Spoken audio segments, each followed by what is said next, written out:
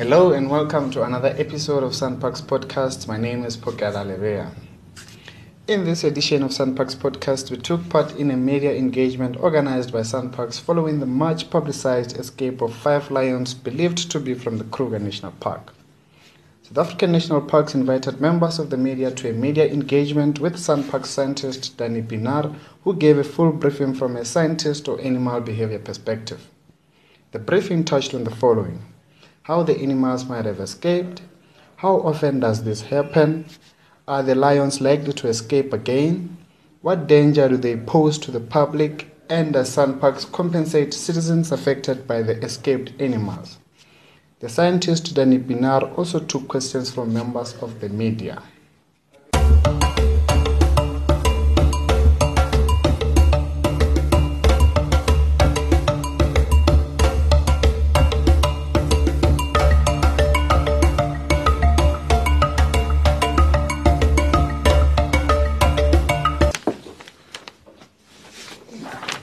Colleagues, good morning and welcome to the South African National Parks head office. This media engagement is really after quite an extensive search of 5 lions that have decided to leave the Kruger National Park about a week ago. And on my left, I've got Mr. Danny Pienaar. Danny Pienaar is one of our top scientists at South African National Parks. His title is Managing Executive for Conservation Services. Acting. He is on an acting capacity at the moment. But he's also the head of scientific services in the Kruger National Park. So he's been living in the Kruger National Park for many years. He actually grew up in the Kruger National Park and is also working there. And he's the best person to respond to issues around animal behavior.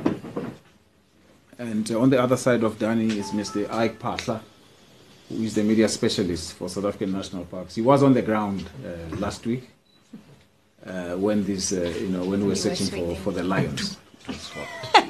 So Danny will start, with an introduction, to actually give us a rundown in terms of the issues around animal behavior.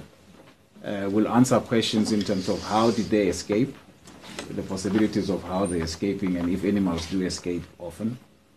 We'll also talk about compensation issues, particularly, if these animals have affected human lives, or even their crops, or whatever the case may be.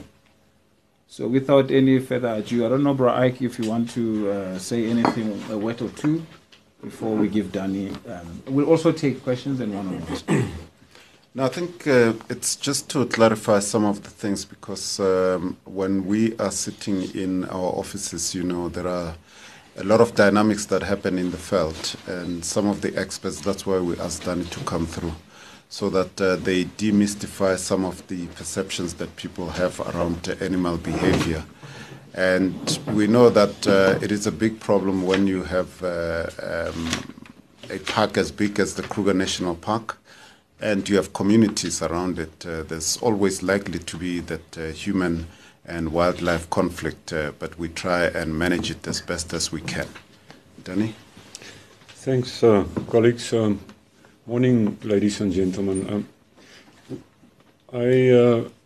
Firstly, it's fairly intimidating sitting here in front of all of you guys with all these things aimed at you and all these microphones. But if I speak too softly, please just tell me, because I tend to do that according to my wife. So I hear it often, so don't feel bad or asking me to repeat something. Now, I can cornered me because I happened to be sitting in head office. That's why they got me and not one of the other predator experts or guys from Kruger that actually worked on this specific case. But so yes, I'll try and give you some background, and certainly willing to take some questions afterwards, and let's see how it goes. So I'm not exactly sure what you know or don't know, and so if there's something that I don't cover, just ask. So firstly, the Kruger Park, as you know, is is our largest national park. The perimeter of the Kruger Park, just the Kruger Park, not all the other adjacent conservation areas, is 1,000 kilometers. Now, 1,000 kilometers is far. When I drive from here to the Cape every December, it's 1,000 kilometers from Pretoria down to Beaufort West. So that's a long perimeter that people have to. Because often people say, how is it possible that, or ask that, how is it possible for animals to go out or people to come in, whether they be poachers or illegal immigrants or whatever? Why don't you, the fences and the fences? I mean, we're talking about 1,000 kilometers. That's bigger than certain countries. You can't patrol those on a 24-hour basis. And maintaining fences in perfect condition is also almost a task of impossibility. Because, again, what people don't often understand is because the Kruger Park is so big, 2 million hectares, there's a lot of rivers that flow into and out of and through the Kruger Park. The 5 major rivers, which is, of course, the Crocodile River in the south and the Komati that joins it there at Komati Poort, the Sabi River, the Olifants, the Letaba, the Levubu and the Limpopo. And there's a number of smaller rivers also and tributaries that come into the park. He's talking about the Nwanetsi and the Timbavati and the Shingwetsi and the Mpongol. I mean, there's any number of rivers. And what I'm trying to get at, you cannot fence a river. It is not possible to fence a river. So you fence up to the high water marks, and that's it. And some of the smaller tributaries, of course, the guys fence, and the dongas and so on. But when there's rain and these things come down, those things are taken away or just get lifted up, or debris accumulates there. So there's many areas in a fence around the Kruger Park that are permeable for various types of animals, large and small. Then you also get the situation where you have large animals that break fences, like elephants and hippo and so on. And when fences are broken, other animals can go out. And then you get the situation that there's lots of animals that dig pretty well, where it's warthogs and so on, or aardvark, or even lions. Trying to keep a lion in with a fence is extremely difficult because they can get through a pretty small hole. So that's just some background on Kruger. Now, the lions in Kruger is also quite interesting because we've been doing some lion research for a long time, many decades in fact, and in a recent survey that was done in 2015 showed that lions have actually been increasing over the last 10 years. We currently sit with about 1,800 lions in the Kruger Park, but that's not the number that's really important from an ecological perspective, because that 1,800 is made up with a lot of youngsters. Lionesses have a lot of cubs. So at certain times of the year, the number might be higher or not, because cub survival is not constant. Some years or seasons they survive, and some years they don't. So the number that's ecologically more important is the number of adult females, and because they're more constant over time. And the number of adult females have increased as well in Kruger from about 420 10 years or so ago to around 600 adult females at the moment.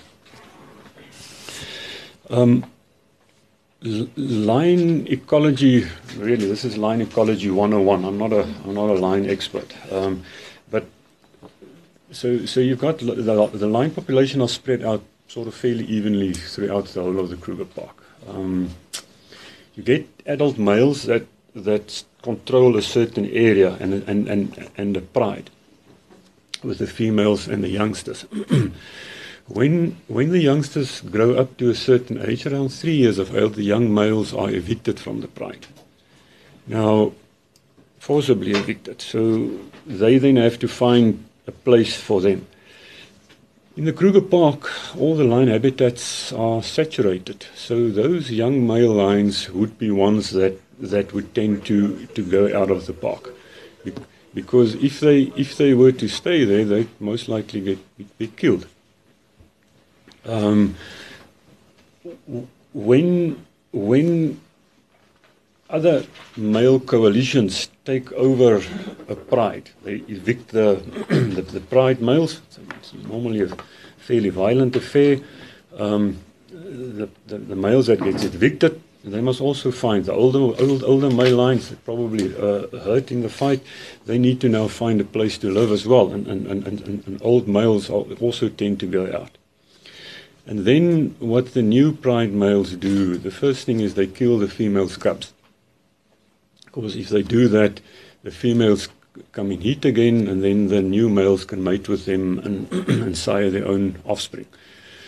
So sometimes you also find females with small cubs that leave the park.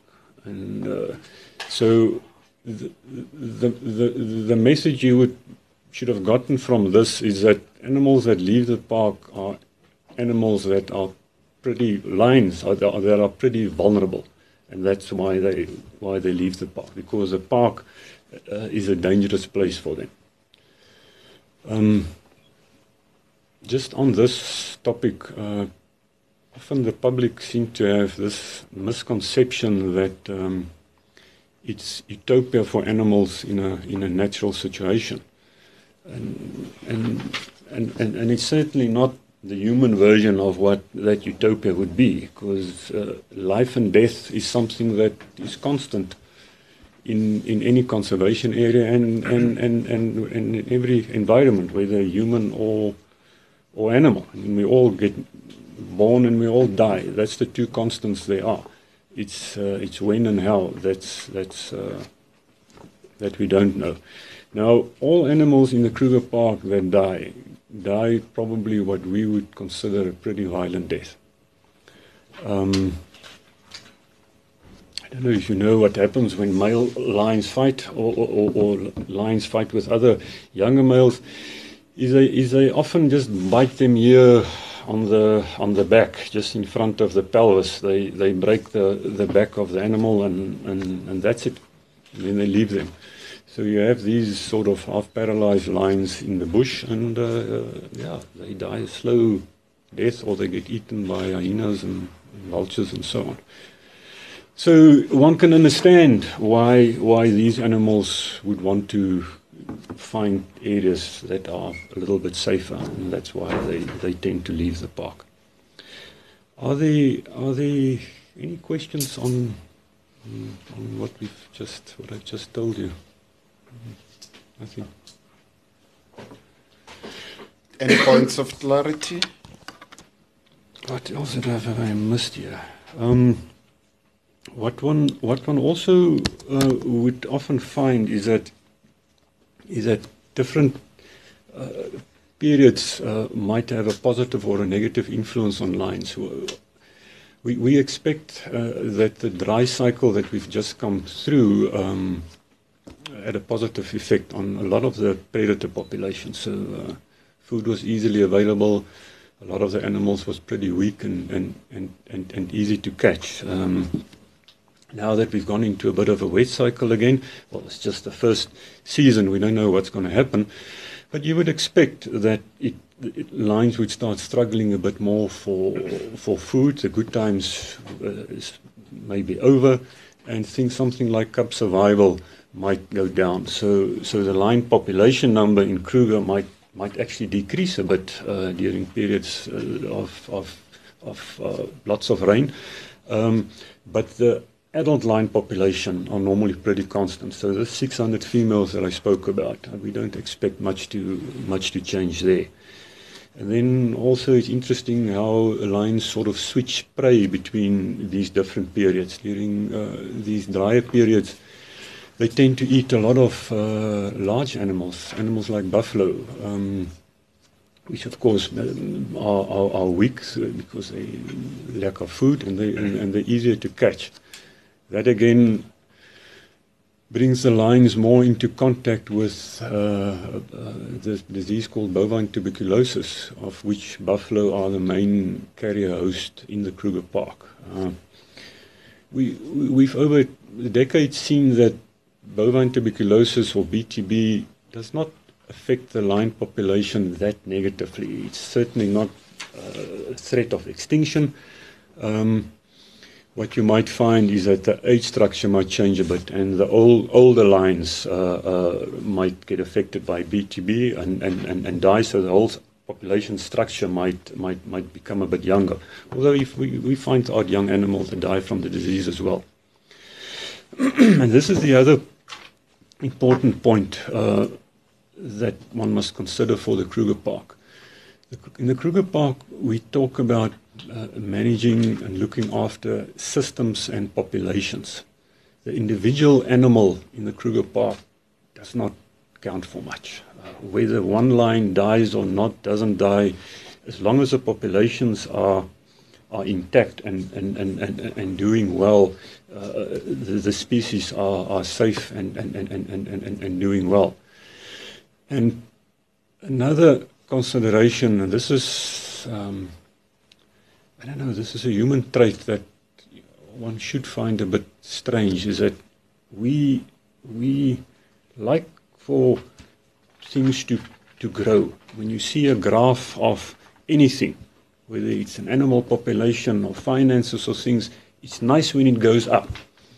We might tolerate it when it sort of stabilizes or fluctuates, but man, we don't like it when things go down.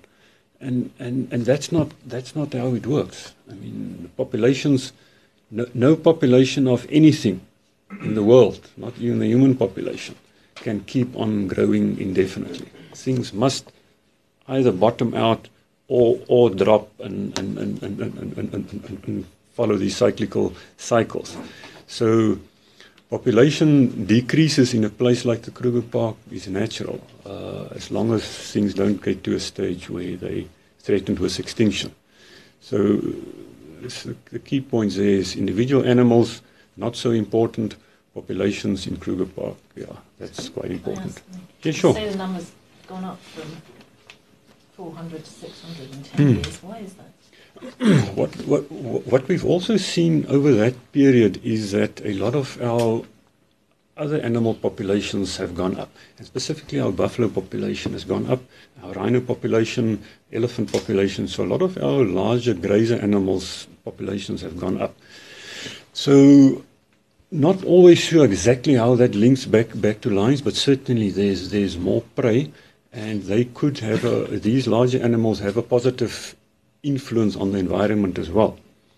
Things like buffalo and rhino create grazing lawns where they change the grass structure from tall, sort of unpalatable grasses that animals don't actually like to go walk into, because I mean they're a bit more vulnerable there. For predators can hide easier in long grasses, to short, very palatable, tasty grasses that benefit animals like short grass grazers like zebra and wildebeest and so on. So these large grazers play a positive role in the environment, so they might have facilitated the other prey species for lion as well. And then of course things like the drought certainly played a role. Please, can I just ask you to mention your name and who you are representing? Mr. Pinaar Pretorius from ENCA. Just looking at, you spoke about around about 1,800 lion in the park. On average, how big is a pride, and how many prides? Have you any idea around about how many prides there are in there? We would, but I'll have to get you that info. I don't have it in my head, but the pride numbers can fluctuate immensely. Because we've seen prides of up to 40 lions. Now that's not a stable number, because far more than half or 2/3 of that number would be young lions. So there's been a couple of females that all had cubs, and the cubs all survived sort of past the first year or so, and that's why you get these huge pride. So pride numbers is variable. It could be from a small pride of 4 or 5 animals to all the way up to 40. Also, the number of adult females in a pride might also vary. It might vary from a few animals to up to 10, and also the adult male coalition who sort of controls such an area varies from 1 to as high as 7. Now, when you have 7 adult males in a coalition, they certainly have a big influence in the lion society in an area, because they basically rule the roost, and they do what they want, and they kill and take over, because there's nobody that can compete with them. And that sort of infrequent upheavals that you see, that might also affect lion movements throughout the park, but also out of the park. Okay. Yes, sir? Hi, Anton Meyer from Pretoria. You talked about the amount of lion in the park and lion being evicted from their prides and seeking other places because they are vulnerable. Do you think this would be a more regular occurrence? Is there enough space for the amount of lion and the amount of prides within the Kruger National Park? Or are we going to have lion looking for space outside the park more often? We've also always had animals leave the park. This is certainly not a new phenomenon. This last specific case got attention because it was quite visible. They were next to the N4, from what I understand. Now, here I also have to say that when these animals go out, each of these cases are dealt with on merit. So we've got a good understanding and MOUs with our provincial conservation colleagues who manages the areas outside of the park, and they get in contact with the park rangers. They go out and they investigate the situation, and then they deal with that case on its merit. Now, in this specific one, I spoke to the Kruger Ranger at Crocodile Bridge, Niels van Wyk, and he said it was quite clear that these lions, I mean, firstly, they were Kruger lions, but also the way they reacted, they were very used to tourists and vehicles, because they were lying there apparently next to the N4, to people which could just as been, according in their head, the road between Skukuza and Lower Sabi, I guess. And so they did not behave like an animal who's been out of the park for a while, who's been catching livestock and who's been harassed and who are secretive and hiding away and so on.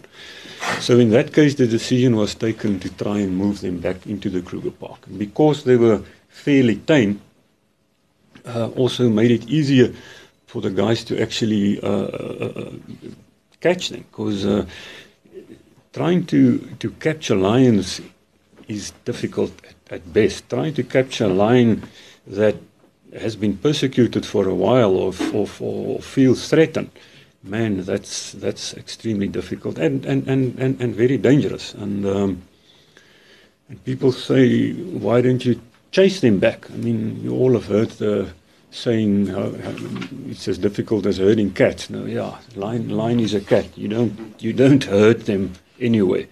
So the fact that they managed to get 4 out of the 5 of these lions was probably that specific reason. And what Niels told me, he thinks these lions were not evicted or left the park because they were feeling threatened in any way.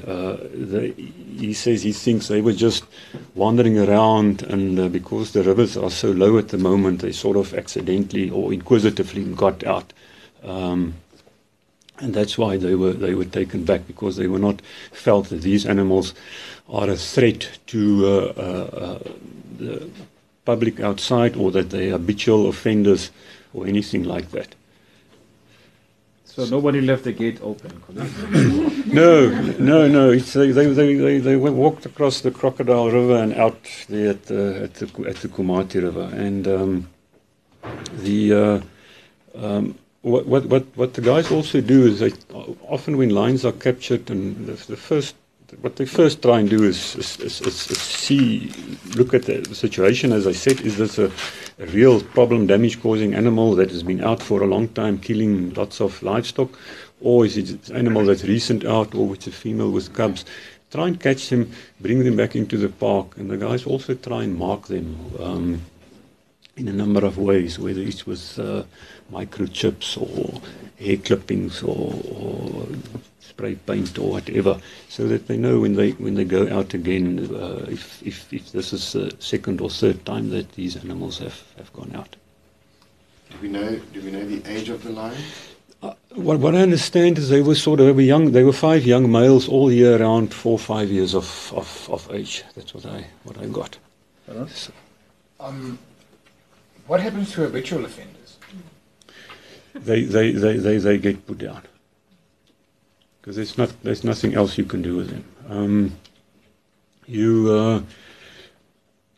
I don't follow social media, but my colleagues here next to me sort of tell me now and then about some things that was said. So I saw some emails. People were very emotional, writing from all over the world.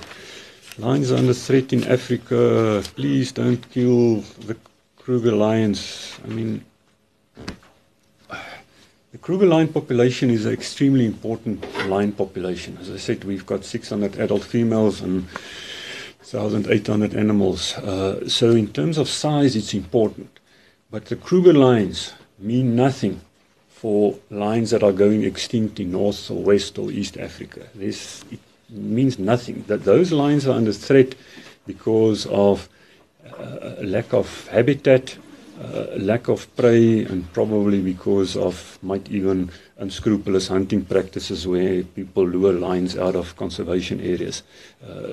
So saving lions in Kruger Park or saving a lion's life in the Kruger Park is not going to help the lions in the rest of Africa. It can't. Our lions are also carry certain diseases like bovine tuberculosis, so we can't even move our lions around. Our lions can only move in the Great Limpopo Transfrontier Park area. We can't take them anywhere else. Okay. Any other questions, please? Okay, do not monopolize the briefing. Let's take you now. We'll come back. Thank you. There were 5 lions, 4 back in. Where's the 5th? Do they know? Just say that again. The 5th lion. The 5th lion. Oh, yeah. No, they don't know exactly, but it's likely that he would have just walked back. Because where they were on the N4, it's close to the Kumati River, that's literally a stone throw from the Kruger Park fence. So he probably just walked back because he might have heard his mates roaring on the inside, and so in all likelihood he found his way back. We have been receiving false alarms, colleagues that have spotted this 5th lion. This morning again we received false alarm. So until such time that we have a positive sighting and confirmation from the rangers, we will be sending out information that we have found the 5th lion.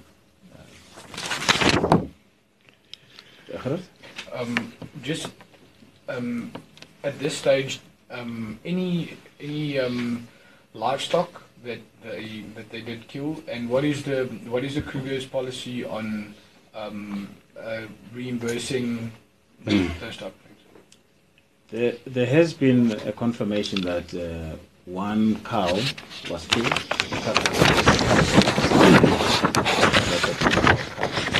But we do have a policy, to compensate.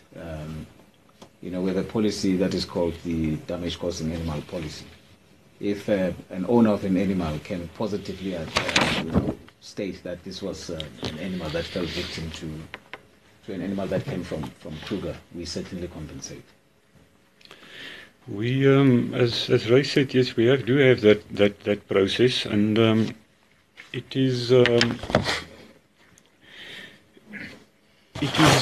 mostly done out of humanitarian reasons and good neighborly because we know, I mean, these animals come from Kruger. It's a Kruger line, and these people are our neighbors. So they're going to stay our neighbors, and Kruger's going to stay there. So we have to have good relationship with each other. Otherwise, the Kruger Park survival might be in jeopardy. So we have this process where we compensate people for losses, but there's a very strict process that the guys have to follow. First, something like responsible herding is something that's encouraged, and the guys must do. There needs to be an incident report that's sent with photographs. Ownership of the livestock must be verified by the chief. And also our conservation colleagues, whether provincial or Kruger, go out and investigate these cases. And if all of these things are fine, there is a payment scale for various types of livestock that we pay. Now, in terms of scale of this, because this might be the next question. So, because I mean, people have discussed this with me and said, "But why are you doing that? You can't. You're going to bankrupt the Kruger Park, and if you do that, as if this is happening at that scale. The scale is not big. We probably talk in the region of I don't know 20 incidences a year. And an amount of around 400,000 rand per year that we, at most, that we would pay for compensation for livestock-related losses. And if you think about the Kruger Park, the size of it, the budget, the building relationships with our neighbors, that is nothing. That is really a very, very small amount. So it is in people's heads. It's always been a big issue. When we started doing it and looking at what it actually cost, we saw it is not a big amount of money, but the positive outflow of that is sort of almost immeasurable, because it really just changed the relationships between us and our neighbors who happen to be some of the poorest of the poor people in South Africa, living next to the Kruger Park. It just changed the situation completely. And because they know now, Kruger are also concerned about their well-being, and we're trying to assist. And that is really what is important. Okay. Yes, ma'am? This is Sean from Times Media. I just wanted to know, what kind of danger do these animals, or lions in specific, pose to the public? It would depend very much on the situation, I would think.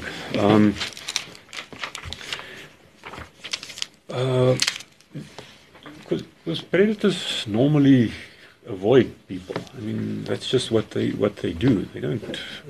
We're not part of the normal prey. So lions don't go around hunting people. I mean, there's lots of people walking around in the Kruger Park on a daily basis, and when you find a lion during daytime, this immediate reaction is to run away. That's why we actually. What we tell tourists doing game viewing in the Kruger Park, because the lions lie next to the road, when you stop next to a lion or close to a lion, don't stick your head out of your sunroof or out of your window, because then the lions see the human silhouette, and the immediate reaction is they run away. So you chase the animal away from the road, and people can't see it. At night, though, lions' behavior changes a bit, and they're not as scared as during daytime. Very few people walk around at night in the bush, so it's not the situations there where people would meet lions at night on foot in the bush are, I would think, very few. Now, where a situation could happen where people engage with lions is when livestock has been killed, I guess, and people try and chase the lions away off the carcass so that they can get the carcass, or try and chase the lions away or out of the area. That could lead to a situation where you have a confrontation between humans and lions. But cases of lions killing people outside of the Kruger Park, I mean, it is, I can't think of one off the top of my head. And one that I remember now sort of involved a leopard, and that was also because people actually sort of attacked the leopard, and of course, yeah, then you would find people getting injured.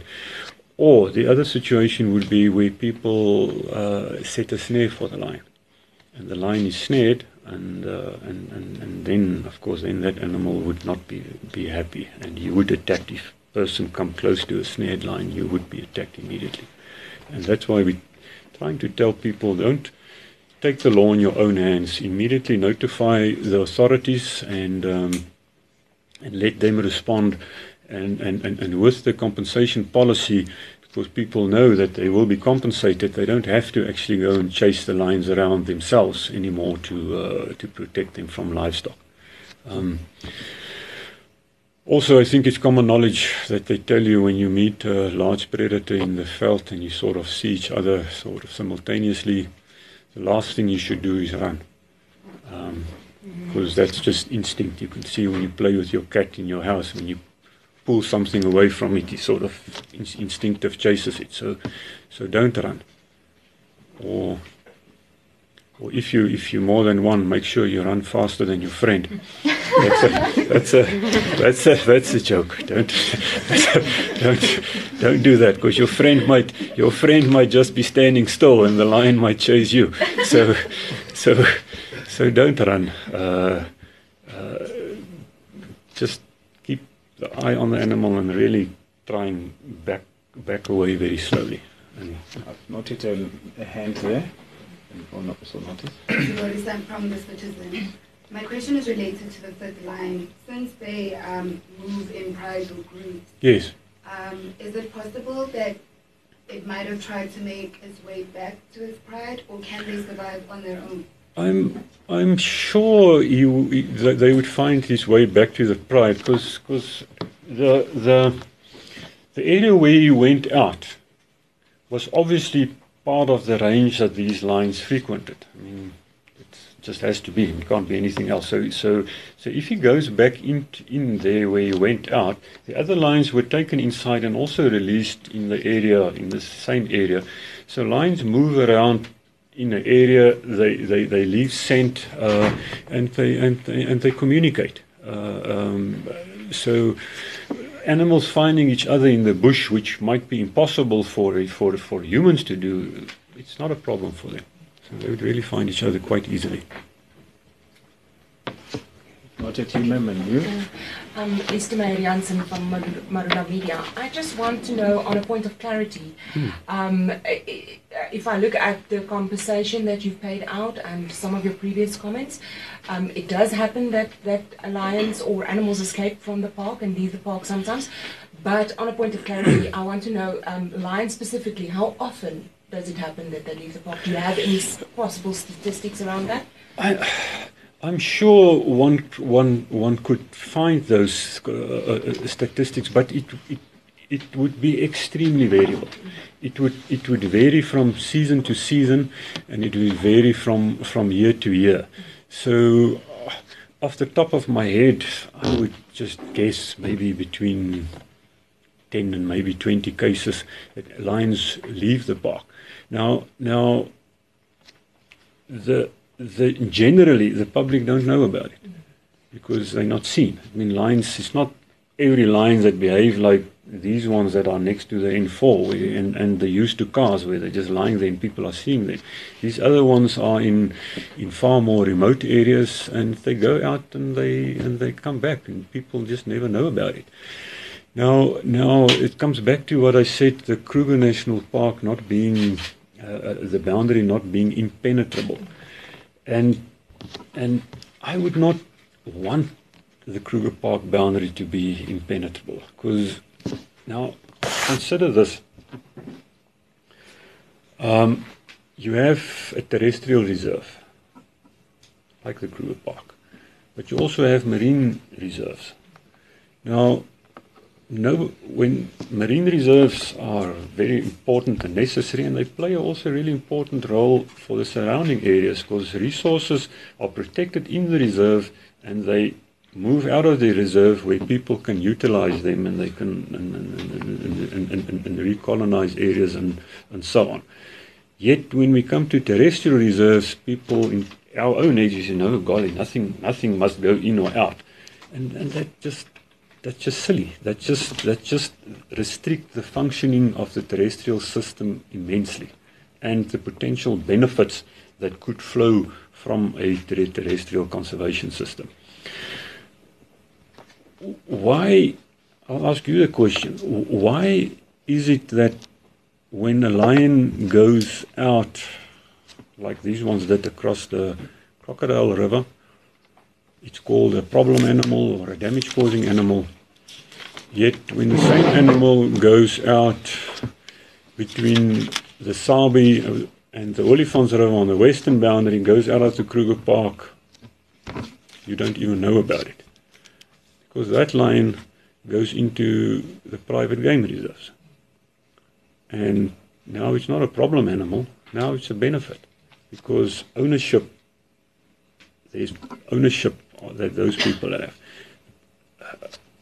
Part of the problems, I think, we sit with resources around national parks, centers around ownership. A lot of these communal areas, there is no ownership of the resources, potential resources. The ownership vests in the state. So Sabi Sands or Timavati, they can decide what they want to do with their animals, and we can manage the system jointly, and everybody and the environment benefits from this larger system being more integrated. Yet, just north of that, it's a problem animal. And if we could start changing that situation, I think the whole system, socio-ecological system, I'm talking about animals, and because this is the other thing that humans somehow find difficult to understand. We just as much part of this natural system as the animals are. We just think we somehow above it, but when things go wrong, when the water gets polluted, we're just as affected as any impala and so on. So we need to find ways to make the broader socio-ecological system function better. And if we could work a way that it functions more like marine conservation areas, I think we're sort of on a better trajectory. Okay, I've noted 2 more questions this side, and one from Bill. I'd just like to know whether recaptured lions are being kept, or have they just been released into the natural habitat? No, we don't keep them. We release them back. Because the only reason you would want to keep lions is for, I don't know, if you wanted to do some research on them or for disease surveillance reasons. So no, animals that are moved, they're all back. So now you've finished Beeld. I just wanted to know, basically she asked my question, what happened to them. I didn't know where they are. And what is basically stopping them from doing the same? Nothing. Nothing is stopping them from doing the same. What we have done, there are certain areas of Kruger that are sort of more historic records have shown animals sort of tend to go out there more. But it's more linked to the complaints from damage-causing animals. So these are areas that are linked to neighboring communities. It's certainly not areas that are linked to private game reserves. And in these areas, what's happened? The western boundary fence of the Kruger Park has been upgraded. Now, the western boundary fence, you must also understand, is actually a disease control fence. It's a fence that's put up by the Department of Agriculture, and it's managed by the state veterinary authorities. And it's specifically to control important livestock diseases like foot and mouth and brucellosis and bovine tuberculosis. So they're responsible for the fence and the fence maintenance, and we assist here and there. The western boundary fences in certain areas have been, or the majority of the western boundary fence has been upgraded, and we've got in these hotspot areas, which is here sort of between the Sabi and the Crocodile River, Stolznak, Pitoriskop area, up north in the Shangoni area and further up north in the Makuya area, there's also environmental monitors in place that patrol the fence on a daily basis and sort of report fence problems so that it can be fixed quicker. And all of that has helped to reduce the number of animals that go out. But we will never make the Kruger Park a cage. We cannot. And because even if we tried, we would not be able to do it. Even if we spend millions of rands to put in the highest sort of electricity type fence that we can, they would still go out, because all you need to do is for an elephant to break the fence at night or a hippo to walk out and there's a hole at night and lions can go out there. So trying to make the Kruger Park impenetrable is impossible. And the amount of money and time and effort you would spend in doing that would be completely counterproductive. And the negative impact on the system would be huge, because electric fences are not friendly to most animals. If you look at the work that people like WWF have done around the impact of electric fencing and game farms around South Africa, I mean, it's huge. Things like tortoises and pangolins and pythons and so many small animals just gets completely taken out, and the populations almost gets wiped out by electric fences. So I would hate a situation where we are, for some reason, forced to try and fence the Kruger Park with electric fences. Just one more, right? If I may, leave. With the massive, the belangstelling, but the interest in this, not just media, you can see the massive media from the public as well. What has SANParks learned, or who, even with Sylvester, the lone lion that escaped from the Kruger, what has SANParks learned? Or? We've learned not to name the animals. Well, besides that, right, I don't know if you named him or we named him. I think an important thing is that there needs to be more understanding of how these systems work. Now, the only way one can do that is if there's more communication around these issues, and more honest communication, not sensational communication, like taking something that I've said now completely out of context, saying the next line that leaves the Kruger Park will be shot, kind of thing. Because yes, I explained previously how the individual animal does not matter in the Kruger Park context. So I think us and the media has got a huge responsibility to try and educate the general public around issues of conservation. Now, what I've told in other forums, told the public, what I would hate a situation where we are seeing SANParks or the provincial conservation areas are seen as the people that are responsible for conservation in the country. I mean, because we manage a fraction of the land mass, not even talking about the marine areas of South Africa. I don't know what we do. Probably less than 10% are under formal conservation national or provincial reserves. The rest of the land is out there, and there's a lot of resources there. A lot of natural resources occur on extensive livestock farms. I mean, places like the Karoo. Yes, there's sheep there, but there's a lot of other natural resources there. So if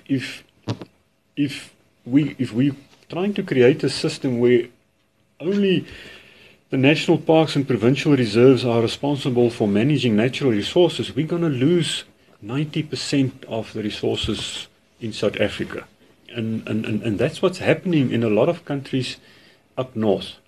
When they talk about a lot of these populations going down, those population losses are outside of the national parks. Now the question you should ask is why? Why is it happening? And I think that's a very interesting question. Why is it happening? Why in Kenya there used to be 10, 20 years ago, there used to be many animals that occurred in these sort of open areas between national parks, and now they're just about all gone. And in many other countries it's the same. A simple reason could be is that those animals have got no value for the people that live out there. Because they don't own them, they've got no value, they've only got a negative impact because they compete with their livestock and they eat their livestock. Now if you create a situation like that, I can tell you what's going to happen. Everything outside of the protected areas will be lost. And that cannot be a good situation for us and for any other country. I mean, there's leopards running around the outskirts of Pretoria, man. So that's not a bad thing, that's a good thing. Lots of leopards over the whole of South Africa, and certainly up here in these Magaliesbergs and everywhere. That's not even close to a protected area. They're not catching people in their dozens or anything. They're finding their niche and they're living there. We can live together with these natural resources. We can, and we can use them responsibly without sort of wiping them out. But the systems needs to be put in place that allows us to do that. Okay, colleagues, I'm going to take the last round of questions, and we will then entertain one-on-ones. In the absence of such, we will entertain one-on-ones. I think we've got coffee and some light refreshments at the back for those who would not take one-on-ones. But thank you very much for honoring our invitation. You can see that the interest is huge, and we'll continue looking for the last animal.